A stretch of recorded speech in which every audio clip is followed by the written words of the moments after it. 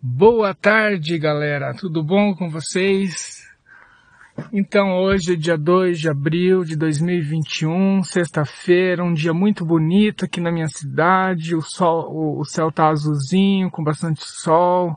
Tá bem gostoso, viu? Eu tava enfurnado dentro de casa até agora há pouco. Agora é quase 5 da tarde, 4h30, 4h36 da tarde.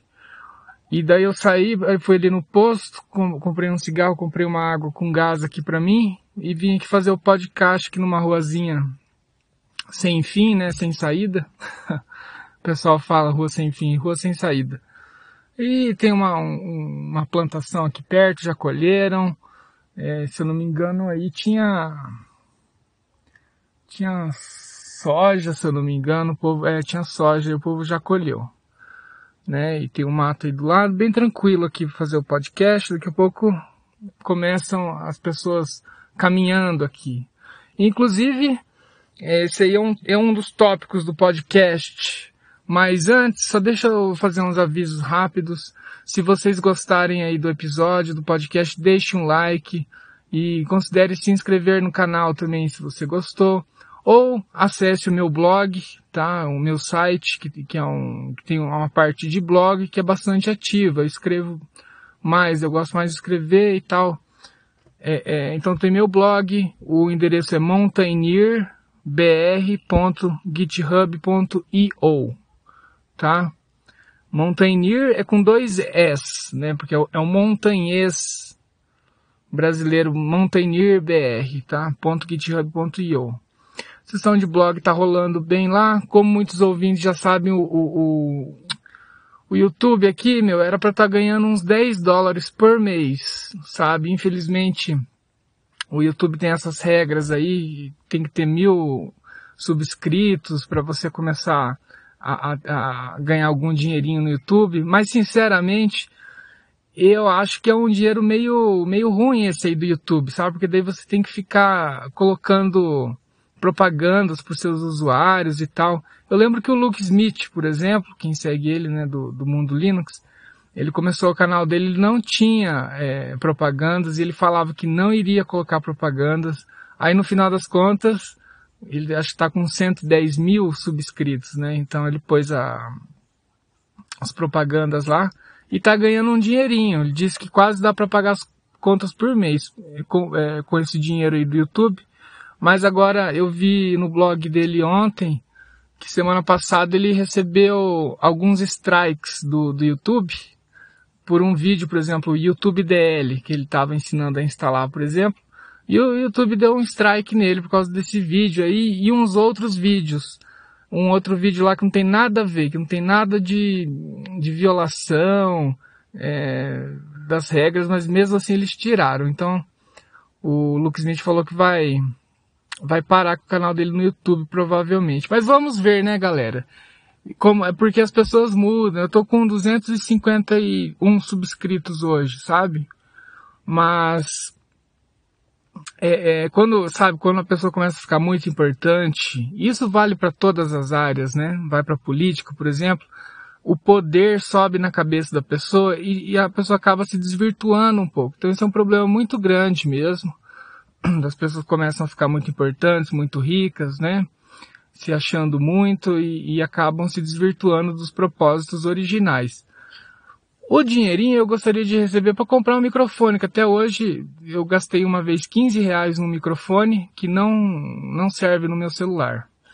Então, mas agora eu melhorei o áudio para os podcasts, especialmente, porque daí a gente grava nesse programinha chamado ASR, aqui do Android. Depois eu importo ele num outro programa que chama Dolby On, tudo pro celular isso aí, Dolby On, só tem no celular, para desktop eu não achei.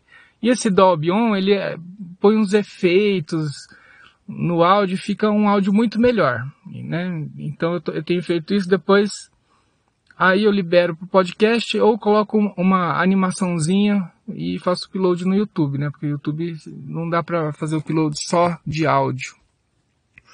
Bom, galera, só mais umas coisas. Os meus inscritos, eu fui um pouco injusto no podcast passado. Eu acho que foi no podcast passado que eu falei que meus inscritos têm entre 18 e 24 anos, né? Porque essas são as estatísticas que eu vejo no YouTube. Mas eu vi agora recentemente um negócio lá no YouTube que você pode ver quem são os seus últimos inscritos. Então, eu vi, tinha uma lista lá de todo mundo que se inscreveu no último ano, né? Então foi uma porrada de gente, acho que foi quase 100 pessoas que se inscreveram nesse último ano aí, umas 80, 60 pessoas, sei lá. E muitas desses usuários aí, eles têm fotinha, né? Então eu dei uma olhada, achei legal. O último subscrito aqui, inclusive, foi um cara do exército, parece, sabe? Tem uma fotinha do exército nele. Não vou ficar falando nomes aqui, né, meu? Mas fico muito feliz de ter esse público assim tão grande, tão diferente. Acho que vocês veem mais aqui pro meu canal, porque eu fico falando de Linux, que a audiência é boa do Linux. E do Bitcoin, provavelmente. Agora, de biologia tem poucos, mas de vez em quando vem também um biólogo aí perdido do meu canal. E eu gosto muito de falar sobre biologia. É que aqui no canal do YouTube tem vários vídeos de biologia, mas a audiência é bem menor, né? Tem um público mais específico, ainda mais porque eu não falo as mesmas lorotas que esses biólogos por aí falam, que nesse Átila Mariano e esses outros aí, sabe? Então são ideias que, obviamente, eu acho que são corretas, né? Especialmente sobre aquecimento global, ciclos, que a gente trabalha com ciclos solares, ciclos longos, né? Enfim, então são coisas que vão demorar muito para os biólogos e para as pessoas no geral aí da ciência e fora da ciência se acostumarem, né? Porque a minha visão da biologia é muito racional, ela não é apaixonada, não é uma visão apaixonada. Então é bem diferente da visão dos outros que querem salvar o mundo, etc. Bom, galera, então, assim, eu tenho inscritos de todas as idades, tá? Tem gente de 18 a 24 anos, isso é o que o YouTube me mostra, mas ninguém é obrigado a colocar a idade que tem no YouTube. Então, pelas fotos dos meus inscritos, eu vejo que eu tenho inscritos de várias idades. Então, eu agradeço muito a vocês aí, fico feliz de ter gente nova e gente mais experiente no meu canal, com mais idade um pouco também. Então, esse canal é aberto para todos. Façam mais comentários, né? Porque eu fico falando sozinho aqui muitas vezes. E é muito importante o feedback, tá, galera? Sempre respondo os comentários, né? E, bom, vamos começar então com alguns assuntos e depois a gente vai falar mais sobre o nó de Bitcoin que eu estou rodando lá no computador lá em casa. Mas primeiro eu vou passar uns outros assuntos aqui que são mais tranquilinhos. Por exemplo, meu pai foi vacinado ontem, galera. Foi a maior coisa legal do mundo. Então meu pai, ele tem 66 anos e pouco agora, sabe? E ele mora numa cidade aqui perto. Eu não posso falar exatamente onde que eu moro, porque, enfim, isso aqui vai se desenrolar ainda. Espero que até o final do ano eu possa comentar sobre um outro assunto com vocês, jurídico. Mas até lá eu não posso, é melhor evitar comentar qualquer dado relacionado a esse problema jurídico aí, enfim. Enfim, depois eu vou me abrir com vocês, que é uma história muito legal, tem a ver com biologia, sim, e tem até um canal no meu YouTube que eu denuncio essa pesquisa aí, mas enfim, depois eu entro em mais detalhes. Sobrou pra mim, virei um ativista sem querer no YouTube. Mas acho que não vai dar nada, vamos esperar aí mais um tempo. E galera, então meu pai tem 66 anos, ele mora numa cidade aqui vizinha da minha, que são cidades pequenas, né? A gente mora perto de Londrina, que é uma cidade grande, tá certo? Só para vocês localizarem, norte do Paraná. E então, meu pai é aquele cara assim, ansioso demais. Desde que saiu essa história de vacina, ele já falou, ó, vamos ver onde que vai sair a vacina primeiro, porque eu vou. Se tiver que ir para Curitiba, ele tem família lá, as irmãs dele moram lá. Então ele poderia ir para Curitiba, que é a cidade maior aqui do Paraná, para tomar a vacina lá, né? Outra opção seria Londrina, como eu já falei, porque a gente tem parentes em Londrina, da parte da minha mãe, mas também não teria problema nenhum. Meu pai poderia ir lá, entendeu? Inventar uma desculpa que mora em Londrina para tomar logo essa vacina. E também fiz inscrição na cidade dele, que é a cidade pequena, e aqui também, que é outra cidade pequena. Então ele tinha 4 opções de cidade para se vacinar. Claro, chegando à idade dele, ele não está furando fila, nada. É totalmente legal. Então esperou chegar a idade dele, chegando à idade dele, o grupo dele, ele iria até para Curitiba se fosse necessário tomar a dose da vacina. E eu iria levá-lo de carro também, seria uma aventura, né? Bom, estão chamando eu aqui no WhatsApp, só ignorar. Então, galera, eu fiquei de olho e essa semana aqui na minha cidade, a vacina já chegou pro grupo da idade dele, entendeu? Aqui tá sendo um pouco mais eficiente a vacinação, então já chegou a vez dele, ele não tá furando fila nem nada, ele tem a idade certinha para tomar, só que ao invés de esperar a vacina chegar lá na cidade dele, que tá em 70 anos, estão vacinando o povo de 70 anos ainda lá, quer dizer, vai mais uma semana lá para chegar no grupo dele. Aí eu combinei com ele, fui lá ontem buscar ele na cidade dele, voltamos aqui para minha cidade, com o documento tudo certinho, mas foi engraçado, viu? Porque ele estava ansioso, ele falou, eu tenho a idade certinho do grupo, mas vai que eles perguntam alguma coisa e ele não mora aqui realmente, né? Ele não mora na minha cidade, ele mora aqui do lado. E daí como que ia fazer? Eu tenho uma contas no meu nome, né? Algumas contas no meu nome. E daí peguei uma dessas últimas contas aí que ainda estava no meu nome, porque eu tive que tirar as contas do meu nome também por esse problema que eu ainda não posso falar para vocês qual que é, jurídico. Mas ainda tinha essa conta no meu nome, e o meu nome e o dele são muito parecidos. Nosso nome tem 3 palavras, né? 3. Então só muda a última palavrinha lá. O dele é Júnior e eu sou o neto. O nome é igual. Então ele é o Júnior e eu sou o neto. Inclusive meu avô chamava igual. Então era o meu avô, depois o meu pai é o Júnior e eu sou o neto, com o mesmo nome. Mas enfim, daí sabe. E é claro, tem lá no meu RG também, tá escrito filiação. Daí tem o nome do meu pai e da minha mãe. Então eles veriam aqui que meu pai...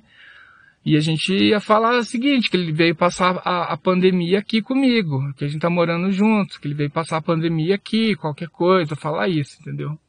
Mas foi bem tranquilo, cara, a gente tinha todos os documentos, meu pai levou até a certidão de nascimento, de casamento e a certidão de separação com a minha mãe.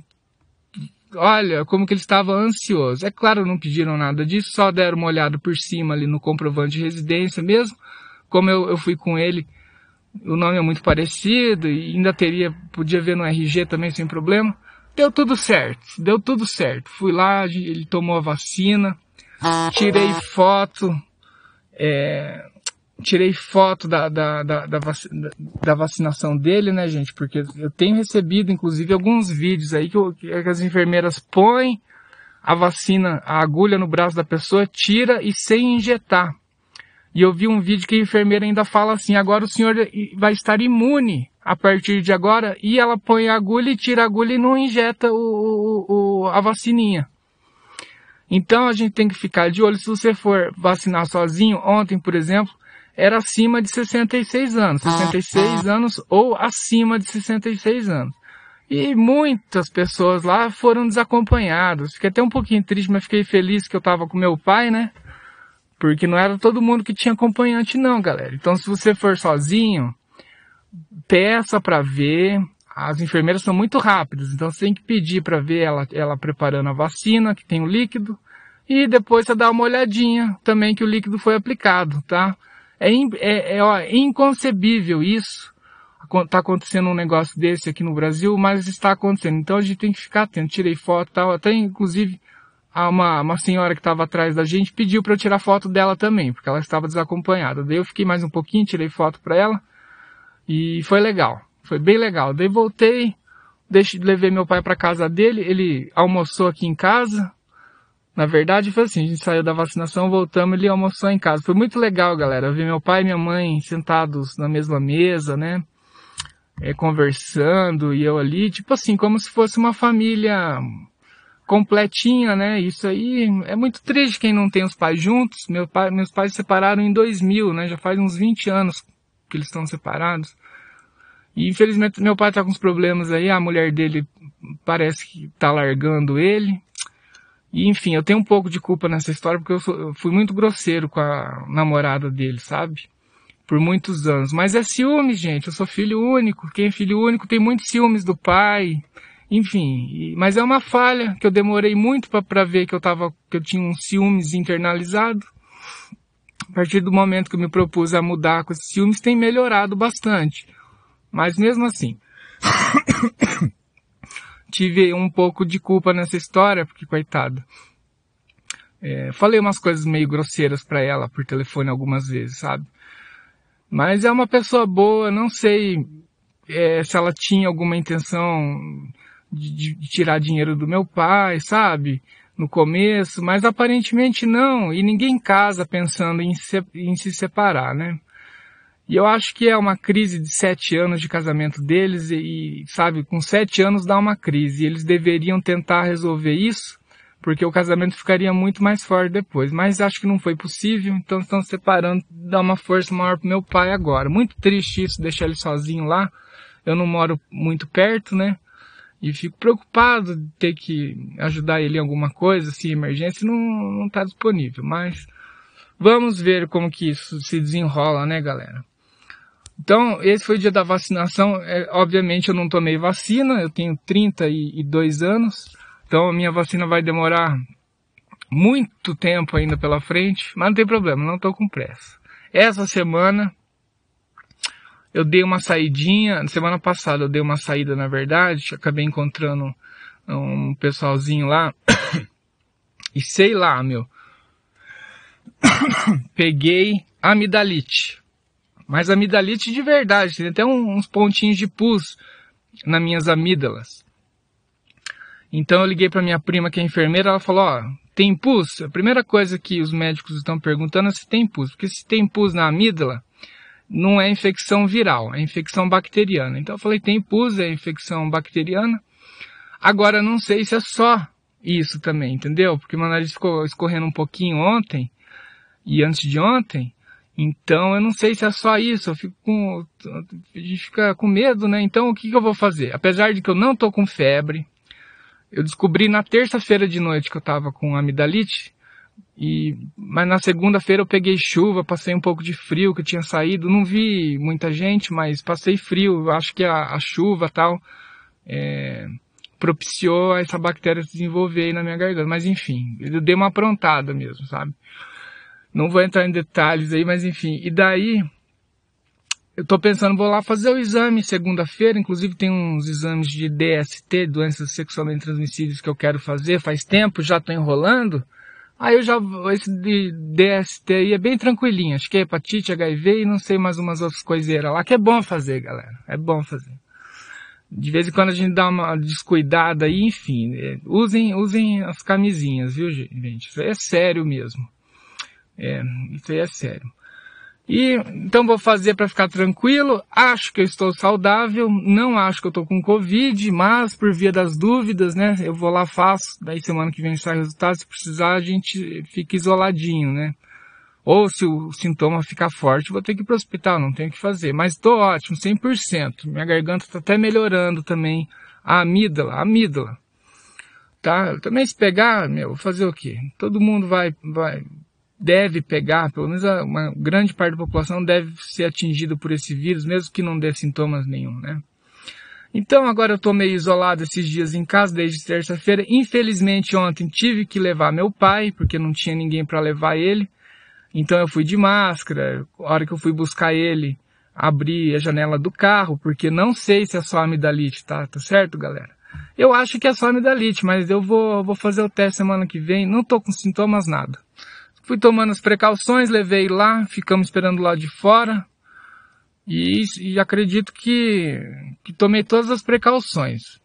O certo seria talvez nem ter levado ele, mas como eu tenho evidências que seja uma amidalite bacteriana, vamos ver, né? E tinha que fazer isso, coitado. Ele precisava tomar essa vacina, levei ele, né? Mas acredito que não tenha feito nenhum risco para ninguém, viu, galera? Não tenha feito risco para ninguém. Bom, mas é isso aí.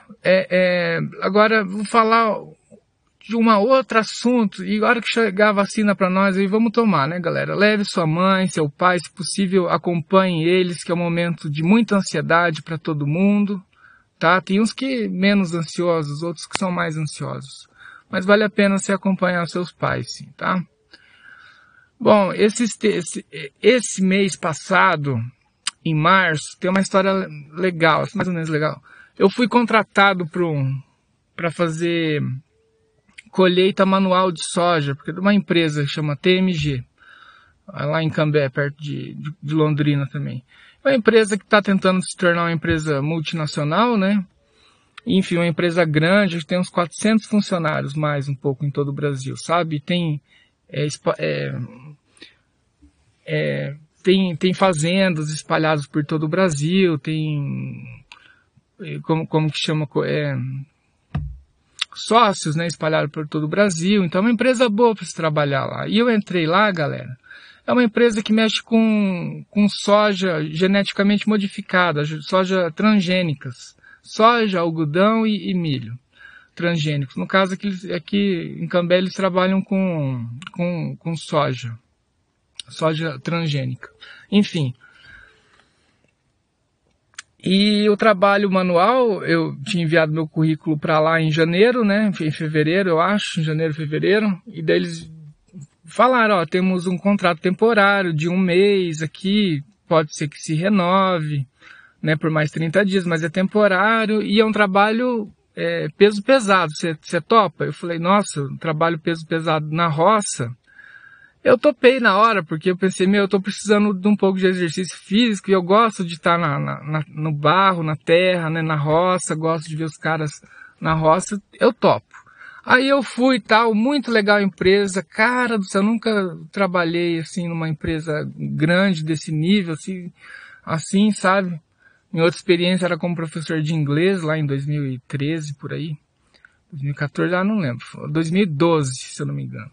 Mas uma escolinha bem pequena, assim, comparativamente era outra coisa. Essa empresa aí, muito legal, o povo lá que trabalha lá gosta de trabalhar lá, sabe? É impressionante, quem já trabalhou numa empresa assim, que os funcionários gostam de trabalhar, é muito legal, é muito legal. E a gente fica impressionado com tudo isso, né? Nunca pensei que um grupo de pessoas pudesse se reunir assim para gostar de uma empresa, falar bem dessa empresa, né? Mesmo sendo trabalho e tal. E fantástico. Daí o primeiro dia a gente não fez nada, segundo dia a gente pegou os equipamentos de segurança, que já deu um probleminha lá porque não tinha do meu tamanho, porque eu pedi tudo GG, né? Porque eu sou alto e tô uns quilinhos acima aí do peso ideal. Mas não sou gordão, não.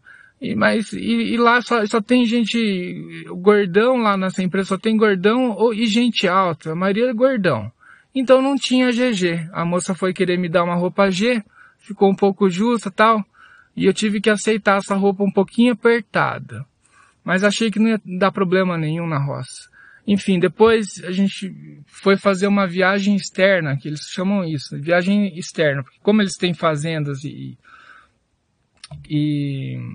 agora me fugiu o nome da palavra, né, de novo, colaborações espalhadas aí no Brasil inteiro, então muitas vezes você tem que ir para um outro lugar, principalmente durante a safra, porque agora foi a colheita de soja, agora terminou a colheita de soja, mas durante a colheita, a colheita da safra, eles precisam de muitos funcionários temporários, aí depois que acabou a colheita também, aí tem que esperar a próxima safra, mas daí é outro tipo de trabalho, daí fazer a semeadura, não sei se é tão difícil assim, entendeu?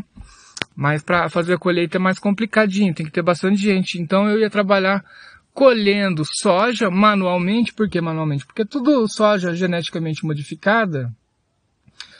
E você precisa separar certinho cada tipo de soja, porque depois você manda as sementes para o laboratório deles, eles fazem um monte de análise morfométrica, análise de tudo quanto é tipo, análise genética também, enfim. Então, e é pouquinho, assim, dois tiros que eles falam, 2 disparos, assim, de 5 metros cada um, que você colhe aqueles pés lá, deve dar o quê? Uns 30 pés, sei lá, eu não contei, devia ter contado para lembrar dessas coisas. Aí colhe lá uns 30, 40, 50 pés, porque só 2 disparos ali de 5 metros cada um.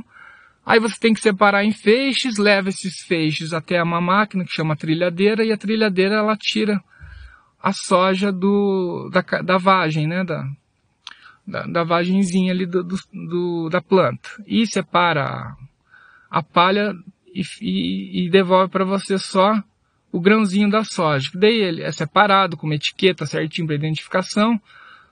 E dá tipo assim uns 500 gramas, 600 gramas ou 400 gramas, de 400 a 600 gramas por saquinho, mais ou menos.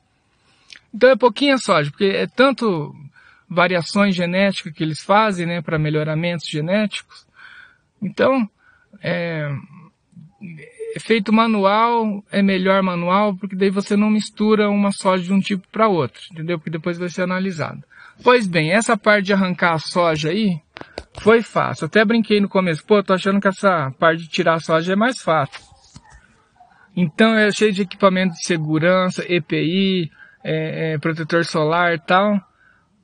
E arrancar a soja no sol, galera, é fogo na roupa, viu? Não é fácil não, mas esse aí não foi o problema maior pra mim. Infelizmente o meu problema foi que, como eu era o mais novo o mais velho dos novatos, era o mais velho dos novatos.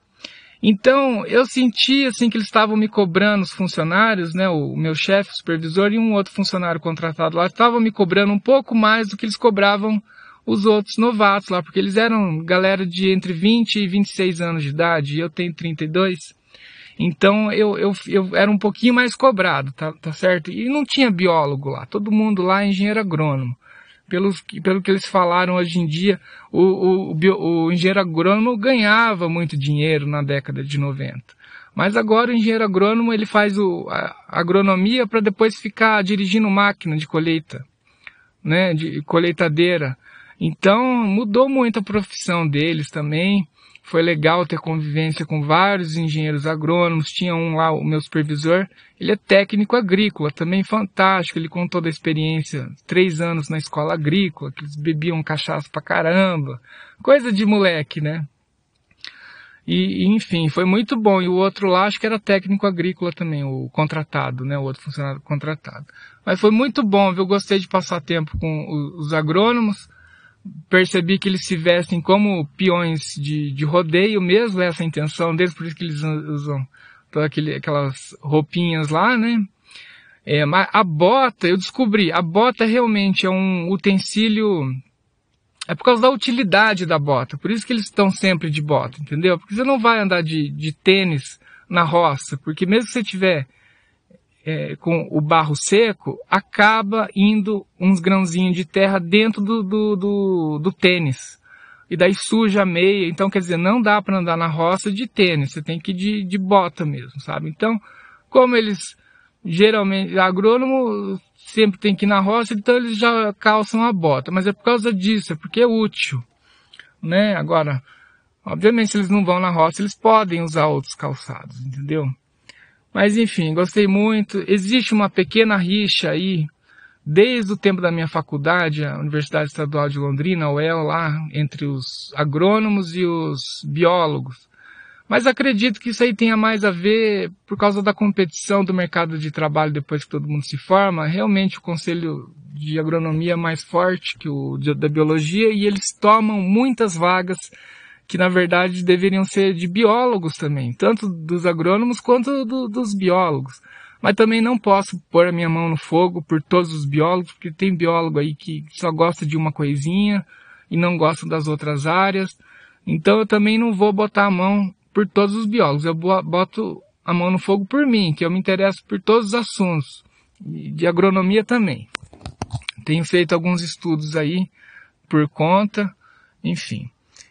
Mas o problema maior, galera, não foi tirar a soja do solo. Isso aí eu fiz tranquilo. O problema era pegar o feixe de soja e levar até a máquina. Porque eles estavam com a trilhadeira em cima de um caminhãozinho. Então, como era o mais alto de todo mundo lá, eles meio que me colocaram para eu levar os feixes até o caminhão e erguer o feixe e entregar o feixe pro cara que estava lá em cima. Então, eu sendo mais alto era o melhor, digamos assim, sabe?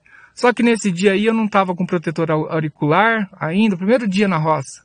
Não sabia o que encontrar lá, né? Então tava assim, o protetor auricular, aquele som da trilhadeira muito alto começou a entrar na minha cabeça. Isso que eu já estava no meio do sol, né? E esse esforço de ficar entregando lá pro cara de cima o feixe de soja, e daí um outro cara que também era temporário, mas ele estava sentadinho na trilhadeira, ele só pegava o grãozinho, colocava dentro da sacolinha e etiquetava. Isso aí até eu faço, é tranquilo fazer. E ele falou que eu tinha que ajudar ele a limpar a palha que caía da trilhadeira e ficava em cima lá do caminhão. E eu, galera, tentei usar máscara, mas a máscara que eles tinham lá, N95, é difícil respirar essa N95, viu? Ainda mais se eu estiver fazendo uma atividade física que nem eu estava.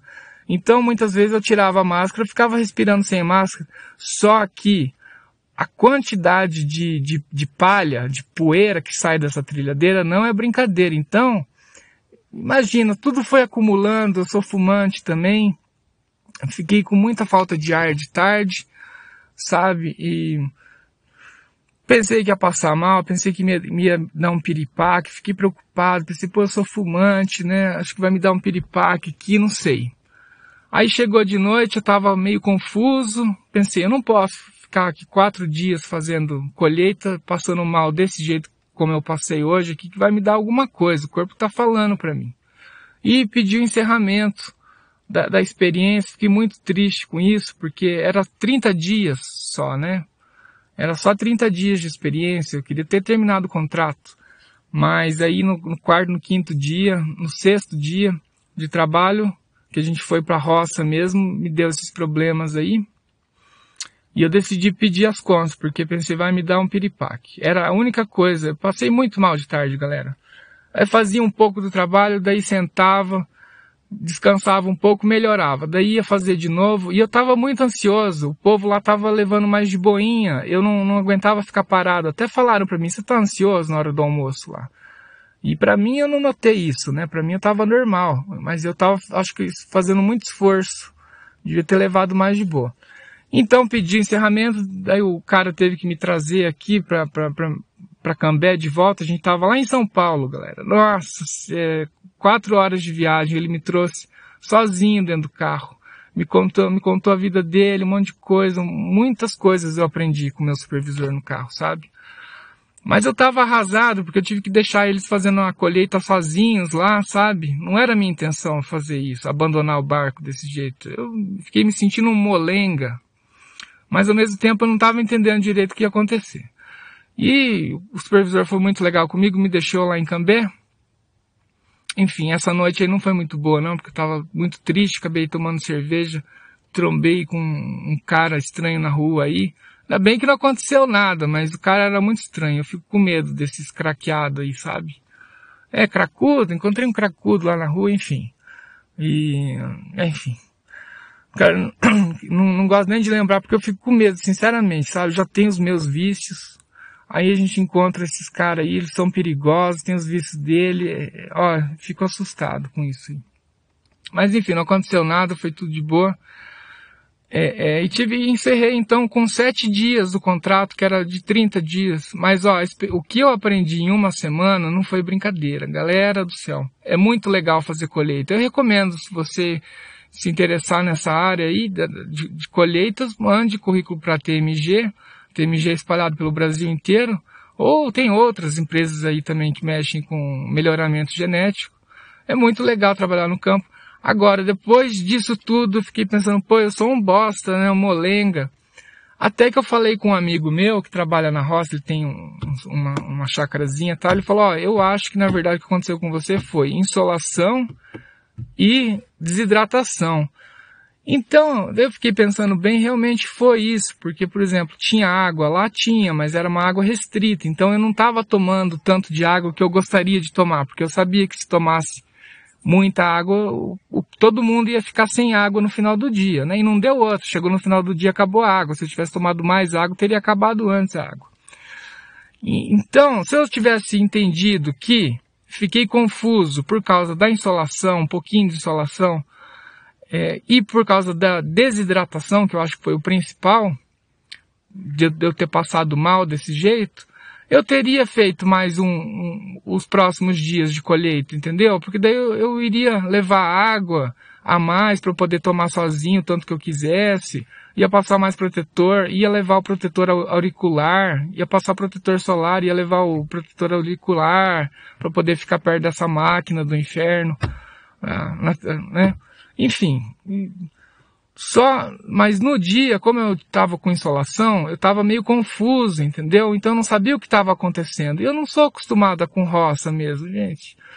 Eu gosto muito, mas não estou acostumado a esse trabalho aí no sol. É difícil, tudo é possível, entendeu? Você vai se acostumando com um novo ritmo, mesmo que for um ritmo meio pesado assim.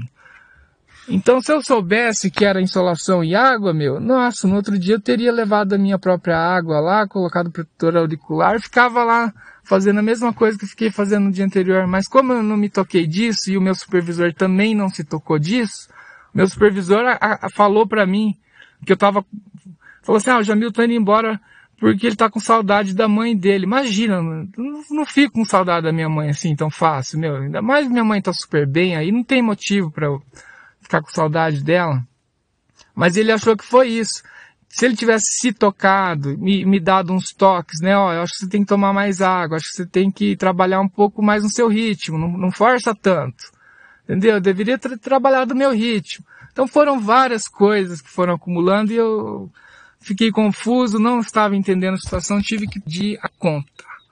Tá? Então muito triste isso aí, mas por outro lado foi uma experiência incrível e eu recomendo para todo mundo, cara. Essas experiências genéticas, aí você consegue uma soja maior, que dá mais grãos. É fantástico, e tinha cada tipo de soja diferente. Lá tinha umas sojas que eram altas, tinha umas sojas que eram baixinhas, tinha umas sojas que davam grão de soja em tudo quanto é galinho, tinha umas que davam menos, enfim, vários tipos que eles estavam testando lá, sabe? E os agrônomos são gente boa. É claro, chegou no segundo dia da viagem, alguém postou lá putaria, e ficaram só falando de putaria, sexo, mulheres, pegação, bebida. Estavam até marcando de ir para uma casa de massagem. Acreditem se quiser. Então, mas é legal, eu gosto. Muita adrenalina, muita testosterona. Sabe, eu achei legal. Eu queria ter ficado os 30 dias, porque eu teria aprendido muito. Hoje, na verdade, seria o meu último dia. Acho que não o último dia, mas seria o penúltimo dia esse mês. Do meu trabalho de experiência lá, infelizmente, né, e alguns são contratados como efetivos depois, alguns em outros cargos, né, menos, que trabalha dentro do prédio, no computador, enfim, esse trabalho aí de colher soja é complicadinho, viu, mas nada que com uma boa hidratação, um pouco de preparo, não se dê para acostumar, viu. Mas é isso aí. Agora vida pra frente, fazer o quê? Fiquei animado que eu mandei currículo, me chamaram, né? Então pode ser que eu mande mais currículos. Acho que a mesma empresa não vai me chamar, porque apesar de que eu não fiz nada errado, não xinguei ninguém, não briguei com ninguém, foi tudo tranquilinho. Mas essa aí de ter encerrado o contrato temporário mais cedo, foi feio, viu? Acho que eles não me contratam mais de novo lá não. Mas bola pra frente, bola pra frente. Então, galera, chegamos a 38 minutos e meio do podcast e ainda nem entrei no assunto principal, né? Mas foi legal contar essas histórias aí pra vocês também, um papo mais tranquilinho, né? Porque agora a gente vai ter um papo um pouco mais técnico, tá? Que nem o podcast passado, um papo mais técnico. E é bom para quem já estiver com a intenção de rodar um nó do Bitcoin. Né, para quem usa o Bitcoin, usa o Electron e tal, e não quer montar um nó, talvez seja um pouco maçante, porque eu vou falar de opções do Bitcoin, esse tipo de coisa, opções do Tor e tal. Então eu vou tentar passar mais rapidamente aqui, vamos ver se vai mais uns 10 minutinhos, pelo menos eu falo do tópico principal, pô. Preparei o tópico principal aqui, vamos falar dele. Então é o seguinte, o último podcast que eu fiz, eu tava fazendo aquelas configurações do Bitcoin, só que eu esqueci de falar das configurações do Tor. O Tor é um protocolo. Existe o navegador Tor, tá? Mas isso aí não tem nada a ver. A gente tá falando do Tor, que é o protocolo mesmo. tá? Que o navegador ele usa a rede Tor, usa o protocolo e tal, mas é para navegação de internet. Só que você não precisa ficar navegando na internet na rede Tor. Então, a rede Tor serve para outras coisas também. Então, no meu caso, qual que era a minha intenção? Rodar um nó completo do Bitcoin, tá? Em quais redes? Na ClearNet e na rede do Onion. A rede do Onion é a rede do Tor. E a ClearNet é a rede limpa, né? Sei lá como é que fala, ClearNet. Mas é composta por conexões IPv4 e IPv6. Então, no final das contas, se você configurar o seu Bitcoin, o nó do Bitcoin certinho, você vai fazer conexões IPv4, IPv6 e conexões de Onion, também da rede Onion, entendeu? Então, minha primeira intenção era me conectar a essas 3 redes aí, porque a minha intenção era ajudar a rede do Bitcoin aqui no Brasil, no mundo, e eu queria me conectar a essas 3 redes, Onion, IPv3 e IPv6. Então, naquela semana lá, para falar a verdade, galera, eu tava com um problema no router de casa, da internet. E eu achei que a internet estava devagarzinha por causa do meu nó do Bitcoin, porque chega a fazer 38 conexões, tá ligado? Com outros pares da rede. Então eu pensei, nossa, acho que é muita conexão, isso aí tá deixando minha internet devagar. Apesar que é uma internet boa agora esse ano, eles aumentaram a velocidade grátis para mim, inclusive até diminuíram a conta da internet, telefone, não sei, a moça foi muito legal esse ano. Recomendo vocês ligarem e pedir para baixar o valor da sua conta de telefone. Fala com um jeitinho que pegar uma moça legal, ela faz umas coisas legais para você. Dica dada. Enfim, estamos com internet de 120 megas aí agora. Então não era para ser esse o problema. Aí depois que eu fui descobrir que era o router que estava com problema, não era nem o router de casa, era o sistema da internet no bairro de casa, sabe? No bairro, então não tinha nada a ver com o meu modem, não tinha nada a ver com Bitcoin, nada, era problema deles mesmo. E depois que eu percebi isso, chamei o cara, ele foi lá, fez testes, depois viu que não era lá em casa o problema, que era na centralzinha deles, a internet ficou ótima. Né? Então eu tenho feito vários testes agora com Bitcoin com mais certeza e com menos medo, porque o Bitcoin ele não deixa a sua internet mais devagar, a não ser assim, de vez em quando pode ser que se conecte a você alguém que esteja fazendo a primeira sincronização de blocos do blockchain, e daí vai pegar uns 10 gigas seu. De um dia para o outro ele pode pegar 10 gigas. Então vai ter dias que o seu upload vai ser de 25 gigas. Teve um dia lá que pegaram 25 gigas do meu nó do Bitcoin. Então alguém que estava fazendo a primeira sincronização de blocos. Então é normal, você tem que ter tipo de 100 a 150 gigas disponíveis para rodar um nó do Bitcoin. Isso se você for retransmitir os blocos, tá?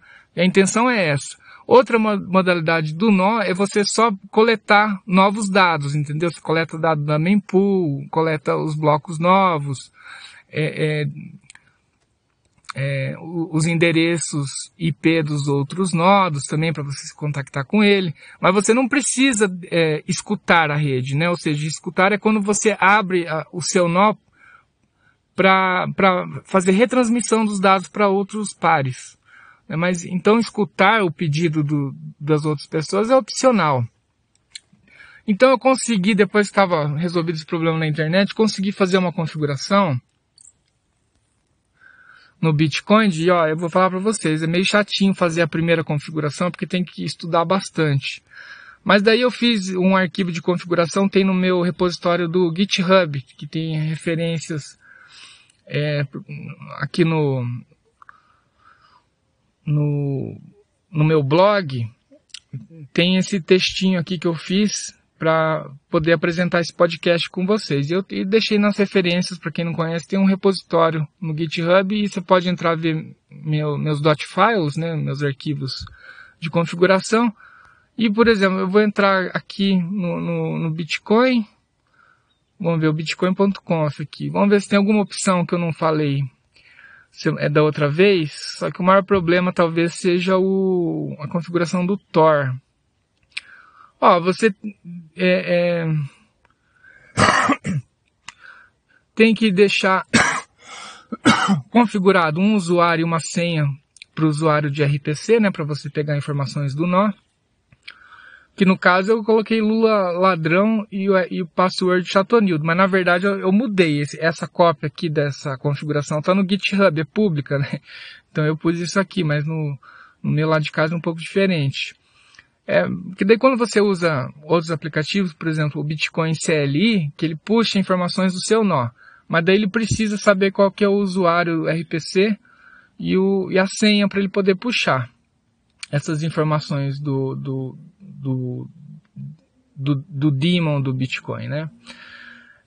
Acho que eu vou tentar não repetir coisas que eu já falei no podcast passado, mas ó, daí para você tem uma opção lá que chama listen, né? Uma opção para ouvir. Então você tem o listen, você tem que ativar para você receber conexões de outros nós que querem dados seu. Então, no caso, a gente vai colocar listen seta para 1 e listen onion, que é para você escutar na rede do Onion por pedidos, também para 1. Aí, para você se conectar à rede Onion, você precisa habilitar um proxy, tá?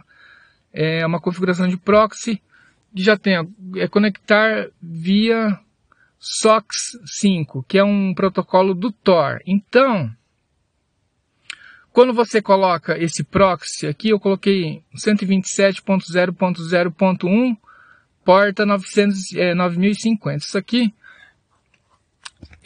ele vai possibilitar que você acesse a rede do Bitcoin pela rede Onion. Então você precisa colocar esse proxy aí, tá certo? Se você não quiser que os outros descubram qual que é o seu endereço, porque na verdade é assim, você vai mandar o seu próprio endereço IP para as outras pessoas e o endereço da rede Onion também para os seus pares, para eles poderem se conectar a você. Se você não quiser mandar endereços, aí você, e usar só a rede Tor, você coloca um bind também, tá? Uma opção de bind 127.0.0.1, que é um endereço local, né? Então, você está se conectando localmente ali, você não vai ter um endereço externo, tá certo? Mas assim, se você quiser se conectar em todas as 3 redes para receber e mandar informações, aí você, na verdade, você quer fazer transmissão do seu endereço, tá certo? Porque você vai estar ajudando a network, você vai estar retransmitindo os dados e o seu endereço para eles se conectarem a você. Então daí no caso você não usa o bind, só usa o proxy. Você usando o proxy do SOCKS 5 na porta 9050 você se conecta à rede Tor. E tem uma outra opçãozinha lá também que chama Discover, que eu coloquei para 1, né? Como true, porque 1, como 1. Discover é descobrimento. Então o próprio Bitcoin vai tentar descobrir os seus endereços IPv4, IPv6 e da rede Onion para fazer o broadcast. E para ele descobrir automaticamente, tem uma outra opção aqui que você também pode habilitar que chama UPnP, tá? UPnP. Que na verdade você pede para alguém, um outro par, para ele te falar qual que é o seu endereço. Então na verdade você acaba confiando que os outros te falem qual que é o seu próprio endereço. Daí é automático, né, gente? Ou se não, se você souber seu endereço IPv4 e IPv6 da Onion, você também pode ter uma outra opção chamada External IP. Aí você coloca o seu endereço externo. IPv4, IPv6 e da Onion também, se você quiser. Ou se não, se você não quiser esconder seu IP de ninguém, que quiser ajudar realmente a network, você pode habilitar o Discover e o PNP, que daí automaticamente ele já vai vai retransmitir o seu próprio endereço para os outros se conectarem a você. Então, acho que eu entrei em mais detalhes no outro vídeo a respeito do Bitcoin.conf. Agora, uma que eu não falei nada foi do Tor. Então, no Tor, você tem que entrar como superusuário na pasta etc. Daí vai na pasta Tor. Dentro da pasta Tor, vai ter um arquivo de configuração chamado TorRC. Esse aqui eu não tinha falado, que eu vou tentar comentar, porque daí pelo menos fica certo. Então, algumas opções importantes. Você vai estar como raiz, né, no seu sistema. E assim, algumas configurações. Bom, Data Directory, ou diretório de dados. Aqui, acho que ele já vem por padrão. Vocês vão ver que tem muitas opções no TorRC que estão comentadas, só para o usuário saber quais são os padrões. Daí você pode descomentar alguma coisa e modificar, mas no caso aqui, Data Directory, ele vai para var, lib, tor, tá? Esse é o caminho que ele vai deixar, mas isso aí é padrão, não sei nem porque eu estou falando dessa opção, é que existe, tá? Data Directory, que vai ser importante para uma outra opção depois. Daí para você habilitar o tor, você tem que habilitar a opção Control Port. O que é a porta de controle? Bom, a porta do Tor mesmo é a 9050, mas daí você tem que habilitar a porta de controle também do Tor para ele funcionar, que é a porta 9051. Tá? Tem tudo isso no meu arquivo de configuração. Se estiver tentando configurar o seu, você dá uma olhadinha no meu, que eu deixei todas as configurações necessárias, né, para vocês conseguirem fazer todas essas conexões. Aí também tem 3 opções aqui importantes, que é Cookie Authentication, tá? Vou falar meio abrasileirado aqui para ficar mais fácil. Cookie Authentication, tem Cookie Auth File Group Readable, e tem o Data Directory Group Readable, que é só uma opção que eu ouvi dizer que no Arch Linux tem que pôr. Então eu pus ali também, tem uma referência nesses arquivos e no tópico desse podcast, para vocês acessarem. Mas o Bitcoin, o software padrão lá, tem um manualzinho de como fazer o setup do Tor, que chama tor.md. Tá lá no repositório do GitHub do Bitcoin. E tem essa referência aí na minha página de texto que eu fiz esquematizando esse podcast. Então você vai lá e pode acessar esse documento aqui, muito importante, tor.md. Tá? Esse aí é uma mão na roda. Lá ele fala para você colocar então Control Port, Cookie Authentication, Cookie Auth File Group Readable e Data Directory Group Readable também. Então essas 4 configuraçõezinhas aqui são essenciais para habilitar o Tor. Se você fizer isso somente, você vai se conectar na rede Tor para receber dados, mas você não vai conseguir retransmitir ainda. Para você retransmitir, você tem que habilitar um serviço escondido, tá? Pro Tor aí, tá? Então, aí tem mais 2 configuraçõezinhas que você tem que pôr no seu TorRC se você quiser ouvir a rede Tor para retransmitir dados para outras pessoas. Então esse Hidden Service Directory, você vai colocar lá essa opção, Hidden Service Dir, que pelo manualzinho lá do tor.md no repositório oficial do GitHub, do Bitcoin, eles falam, var, lib, tor, Bitcoin-service. Bitcoin-service é uma pasta, então esse serviço vai usar essa pasta Bitcoin-service dentro da pasta Tor, tá? Que está em var, lib, tor, Bitcoin Service. Então lá, depois que você habilitar tudo, se você entrar nessa pasta, você vai ver que o serviço do Tor vai estar gerando alguns arquivos ali. E também habilitar a porta para o Tor, né? Que é a Hidden Service Port, que é 8333. Que a 83333 é a porta padrão do Bitcoin mesmo, do Bitcoin.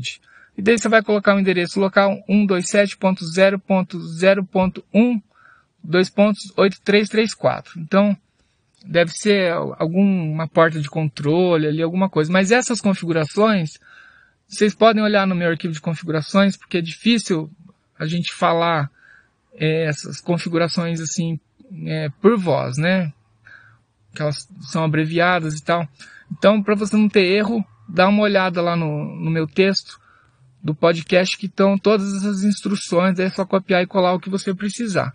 Então, você habilitando o serviço do Tor, gente, aí você vai conseguir se conectar na rede Tor, mas não só isso, você vai poder transmitir seus dados para os usuários do Tor também, tá? Tem uma coisa importante, você tem que habilitar o Tor, o serviço do Tor com systemd. Então eu dou um sudo systemctl start tor.service. Ou só tor também ele acha lá. Agora, se você quiser habilitar esse serviço também, daí você dá um start primeiro, ou depois, mas daí você dá um enable, né? systemctl enable tor, porque daí vai estar habilitado o tor. Se você reiniciar o computador, ele vai ligar automaticamente, mas como é a primeira vez, você tem que dar um enable para ele ficar habilitado para o próximo reboot e também dar um start nele, né? Esse serviço aí do tor, ele não consome muita CPU não, sabe? É bem tranquilinho. Então, se você sabe que vai usar pelo menos algumas vezes, pode habilitar ele ou pelo menos lembre de rodar o tor. E tem mais uma outra coisa, galera, é que o usuário que vai rodar o Bitcoin tem que estar no mesmo grupo que o usuário do tor.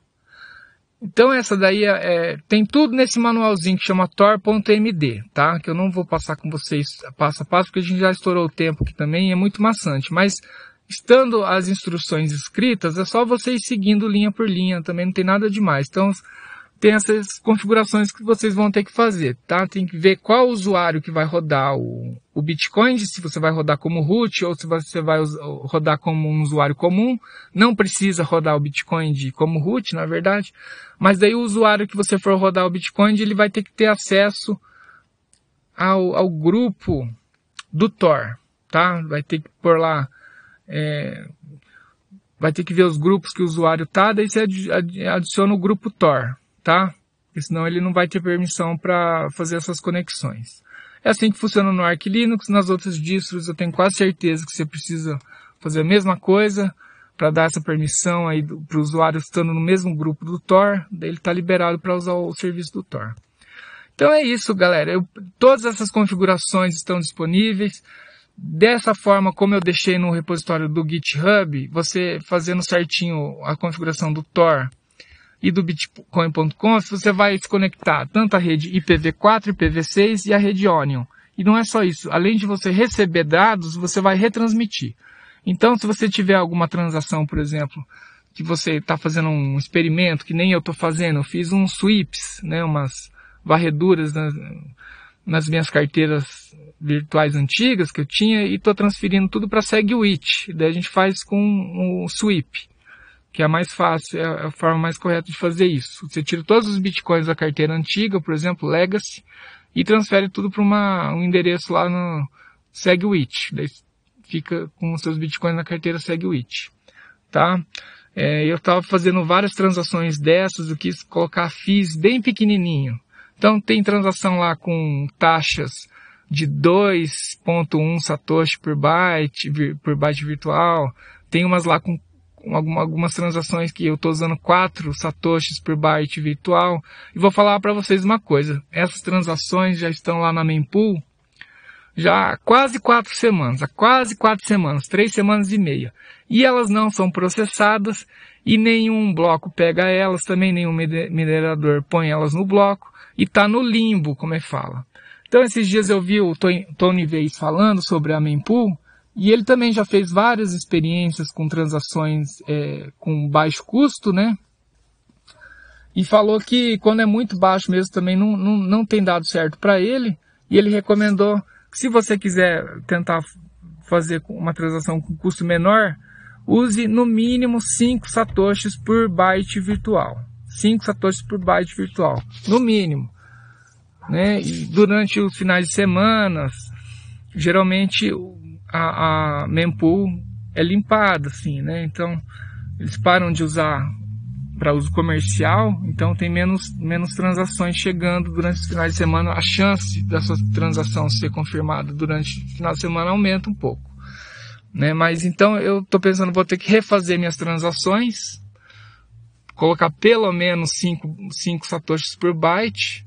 E acho que eu vou colocar uns 6 ou 6,5 satoshi por byte, viu? Porque ainda assim é um valor que, tipo, cada transação vai custar uns R$30, pode ser. Tem umas que custam menos porque tem menos inputs não gastos, né, UTXO, né, os outputs não gastos, desculpa, output não gasto. Então tem carteiras minhas que tem vários outputs não gastos, e quando você vai fazer o sweep, ele vai pegar todos esses endereços aí, com unspent outputs, né, com output não gasto, e essas transações são um pouquinho maiores, então eu vou pagar entre 15, 40, 60 reais, talvez um pouco mais por transação. Pelo menos eu faço essa varredura e sei que lá na frente, estando num endereço Segwit, eu vou economizar nas próximas transações que eu fizer, né? Porque vai saber, tá muito caro fazer uma transação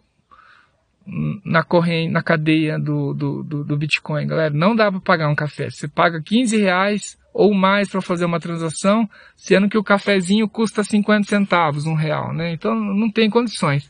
Vamos esperar a rede relâmpago, porque a rede relâmpago está vindo aí, e a rede relâmpago promete que a taxa de transação do Bitcoin vai ser bem reduzida. Eu espero, porque já está ficando difícil fazer transações. Esse ano a mempool lotou, é outra coisa. Até ano passado a mempool era uma coisa. Esse ano a mempool é outra. Sabe, tem muito mais transações. Começou dia 1º de janeiro, galera. Se for olhar o gráfico lá, você vai ver. Dia 1º de janeiro, o volume de transações na mempool aumentou muito e continua alto. E ó que estamos estabilizados, né, o preço do Bitcoin. Ou seja, imagina quando essa bolha estiver lá em cima, né, 220 mil dólares. Hoje o Bitcoin está a 60 mil dólares, por aí, tá? Quebrou de novo, tá aí 60 mil dólares. Vamos ver. Então, galera, é mais ou menos isso. Espero que tenha ajudado vocês um pouco a fazer essas configurações do seu nó do Bitcoin, tá certo? Porque a minha intenção primeiro era me conectar a todas as redes para receber e retransmitir informações, só que depois que eu aprendi a fazer todas as configurações, agora eu estou usando só a rede Tor. Tá? Por quê? Porque para você usar o Bitcoin na ClearNet, para retransmitir, até só para receber, mesmo que for só para receber dados, o nó que está te mandando os dados sabe o seu endereço de IP, né? Porque senão não teria como ele mandar os dados para você se ele não soubesse o seu endereço de IP. Então você, de alguma forma, acaba disponibilizando o seu IP para ClearNet. Então depois que eu tenho até uma foto do meu nó do Bitcoin rodando nas 3 networks, né, com conexões inbound e outbound. Uma conexão outbound é uma conexão que você faz para retransmitir dados para outra pessoa. E inbound é quando você está conectado a uma outra pessoa e você está recebendo dados da pessoa. Então é inbound. Outbound você manda dados para o seu par, né? Só que agora eu estou usando só na rede Tor. E tem outra. Eu fiz isso aí só para ver como que funciona mesmo, porque eu não tenho condições de manter um nó rodando assim em casa, entendeu, galera? Eu não sei que riscos que isso aí pode representar de verdade. Acredito que não muitos riscos, não. Mas mesmo assim eu não quero chamar a atenção. Se eu tivesse um lugarzinho, um escritório para fazer um nó lá, aí eu manteria o nó só para ajudar realmente a rede do Bitcoin. Como está lá em casa, agora eu só estou usando a rede Tor, daí tem algumas configurações a mais que você tem que fazer para usar a rede Tor, que também tem lá no meu repositório, nos arquivos de configuração. Por exemplo, para usar só a rede Tor, galera, aí você tem que colocar lá uma opção no bitcoin.conf que é OnlyNet, ou seja, somente uma network, né? OnlyNet, daí você vai colocar Onion, OnlyNet igual a Onion, porque daí você vai restringir todos os seus dados só para a rede do Onion. E para você retransmitir os dados pelo IPv4, você tem que abrir uma porta no seu router de casa. Então, é a porta 8333, que é a porta padrão. Então, as pessoas vão conseguir conectar através dessa porta. Então, você tem que entrar na configuração do seu modem para abrir a porta para o IPv4. IPv6 não precisa fazer redirecionamento de porta no router.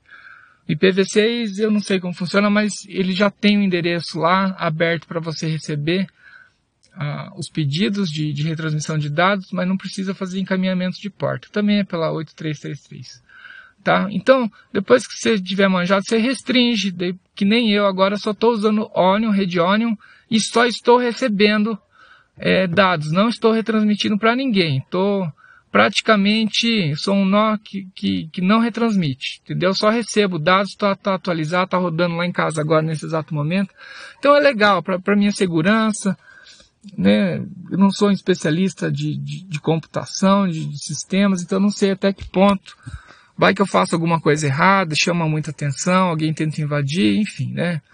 Agora, é uma boa intenção você tentar ajudar a rede, viu? Se você puder ter um nó em casa completo, porque daí você ajuda a sincronizar a ClearNet e a Onion, as redes da ClearNet e da Onion juntos, entendeu? É bom para o Bitcoin, isso é um troço legal que você está fazendo.